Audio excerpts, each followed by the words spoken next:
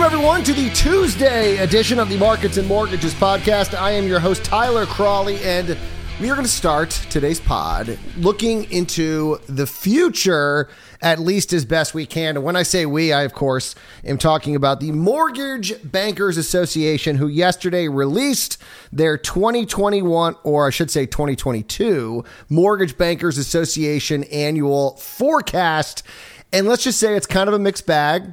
The overall number, though, does look a little troublesome, but that's why we're going to dive into the numbers. So the overall number that got a lot of attention, at least on some mainstream outlets, and you always got to look past the headlines, but the main headline that I saw was mortgage originations expected to fall to $2.59 trillion in 2022. That is a 33% decline from this year. And they're expecting it to also fall in 2023 to $2.53 trillion. So like I said, the headline seems, trouble coming for the mortgage origination business. But is that really what's going on? And the reality is of course, no, because the decline is entirely the result of refis. We talked about, well, we actually didn't do a podcast yesterday, which I apologize for, but if you get my newsletter, which you should sign up for at marketsandmortgages.com, it's free. It's a companion here to the podcast. I mentioned a piece in the Wall Street Journal in which they said, hey, listen, the refi boom's over. It's done. Rates are above 3% pretty solidly. Unless something crazy happens in the economy, rates are expected to increase, and we'll talk about the forecasts in just a second. So refis are ending, and the reality is if you work in the mortgage industry, which I've only been working in there for a little over a year. If you're someone that, we all saw this coming. I mean, like I said, I've only been in it for a year, and I knew that rates weren't going to stay under 3%. No one thought rates were going to stay under 3%. And so you knew at some point the refi boom was going to end. And so if you're someone who planned for that, meaning you were staying up with your leads, staying up with your, realtor partners, then yeah, sure, refis are going to drop away, but purchases are supposed to actually increase. And that's the good news in this report. So yeah, refis are expected to fall under $1 trillion in 2022. That's a 62% decline from the $2.26 trillion in 2021. And 2021 was a 14% decline from 2020. So yeah, I mean, refis have slowly been disappearing. That happens. I mean, the people who are the best client to refi usually do it right away. And so you had this big boom and then things slowly taper off. Now, what happened with this cycle is you saw kind of rates go back up and then they came back down and we saw another little refi boom. And so, yeah, it's been lasting longer than anticipated, but it was always going to go away. But purchases are looking more than better. Is that even, can you say that more than better?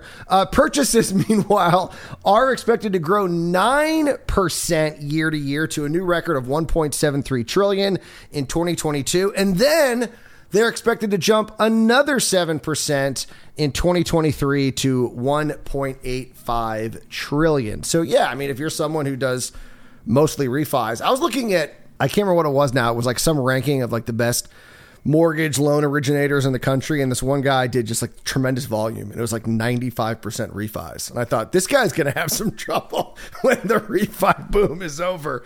But for the most part, if you have a good balance, then sure, you're not going to have the easy refis, but purchases are going to continue to increase, and that's what you want. That's a sign of strength in the housing market. Now, what's also rising along with purchases is rates. The 30-year fix is supposed to increase to about 3.1% by the end of 2021, and they're expecting it to reach 4% by the end of 2022, which seems like a crazy high number, 4%. But historically, those numbers are pretty darn low from a historical perspective. Mike Frantantoni, chief economist and senior vice president for research and industry technology at MBA, said 2022 should be a great year for home building, which will put some much needed downward pressure on home prices, which will be great for wannabe home buyers, which is why they're expecting an increase in purchases. Frank Antoni said, quote, home builders will have more success overcoming current building material shortages and should be able to increase the pace of construction to meet the sizable demand for buying. More newly built homes and more homeowners listing their homes for sale should lead to some deceleration in home price growth next year. But if you look at it this way, you got rising rates, you have slowing home prices, and strong home building. Now, I don't know about you, but that sounds like a recipe for a pretty stable housing market. I mean, it's going to be funny because, if you're a homeowner and all of a sudden your home only increases like 2% in value year over year, you're like, what's going on? Why have I lost money? It's like because you're used to 10, 15, 20% year over year growth. And sure, rates are going to go from people are used to seeing 2.75, 2.8. Now they're going to be 4%. So that's going to throw some people. So it's going to be getting used to the not new normal, but the old normal, where you saw 4% year over year price acceleration and you saw 4% rates. That's, like I said, that's the old normal that we're going back to. And that's not bad. That's not a bad thing. Now, speaking of home building, we actually had a surprise yesterday. Home builder confidence beat expectations. That's right. Everyone was expecting it to be somewhat flat, if not maybe even a little underwhelming. And surprise, surprise, a jump in the month of October. This according to the National Association of Home Builders Wells Fargo Housing Market Index showed a 4-point jump in October to 80, which unfortunately is still 5 points lower than a year ago. Remember, home builder confidence just skyrocketed and reached a never before seen high. And that's where we were last year. So yeah, we're going to be under where we were last year. But remember, anything over 50, that's where you want to be. And we're at 80. So despite all of these supply chain issues, home builders are feeling pretty good. Now, here's what's weird is that builders, for the most part, continue to remain optimistic about the present because they're still concerned about what's going to happen with supply chains and everything else in the near future. We're talking 6 months. Confidence for single-family sales in the present was up 5 points to 87 and is only off 3 from where we were a year ago. Confidence for single-family sales in the next 6 months was only up 3 points, but still at 84, which is 4 points lower than it was a year ago. The traffic of prospective buyers was up 4 points to 65, which is down 9 points from October 2020. And as I mentioned, economists were projecting that the index would remain unchanged at around 76. Now, regionally, we got kind of a little battle here on two fronts. We got the West and the South battling it out for the hottest, or I should say in this case, the most confidence with regards to home building. And the West barely beat out the South. The West saw a 5-point increase to 85.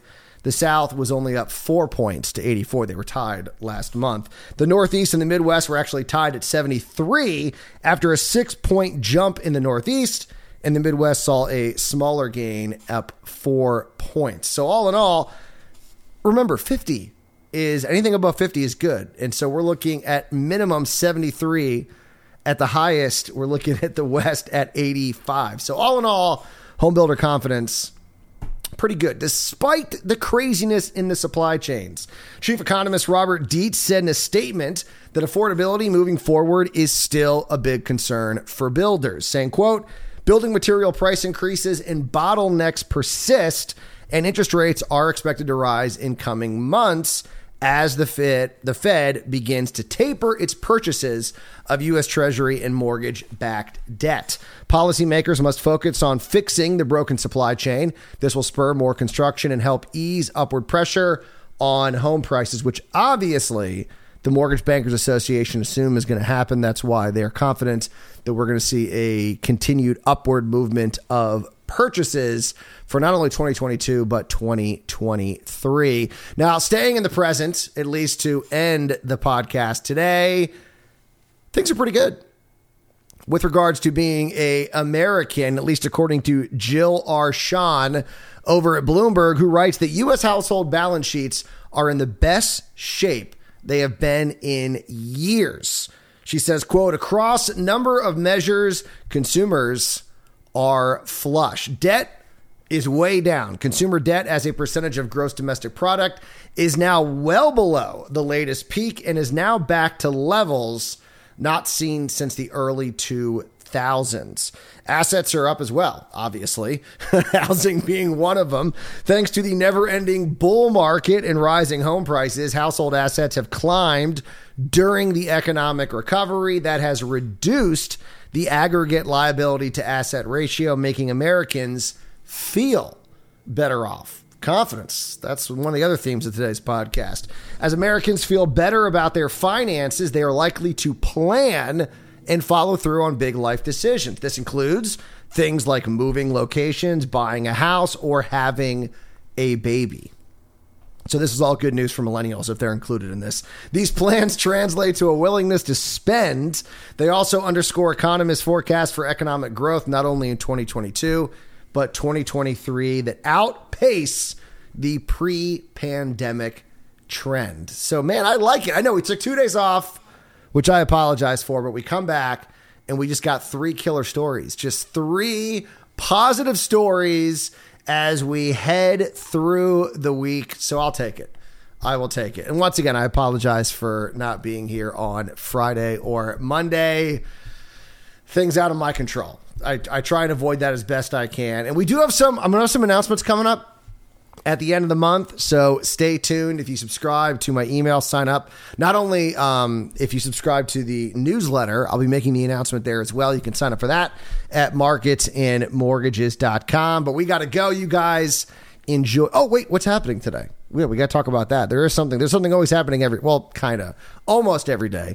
Housing starts coming out at 8:30, and they are expected to be slightly better than August. So we're looking at September's data at 8:30 this morning, and it's supposed to be a little better. But we've had a lot of reports beat expectations, so we'll see if the trend stays alive on that. But we got to go. Now we got to go.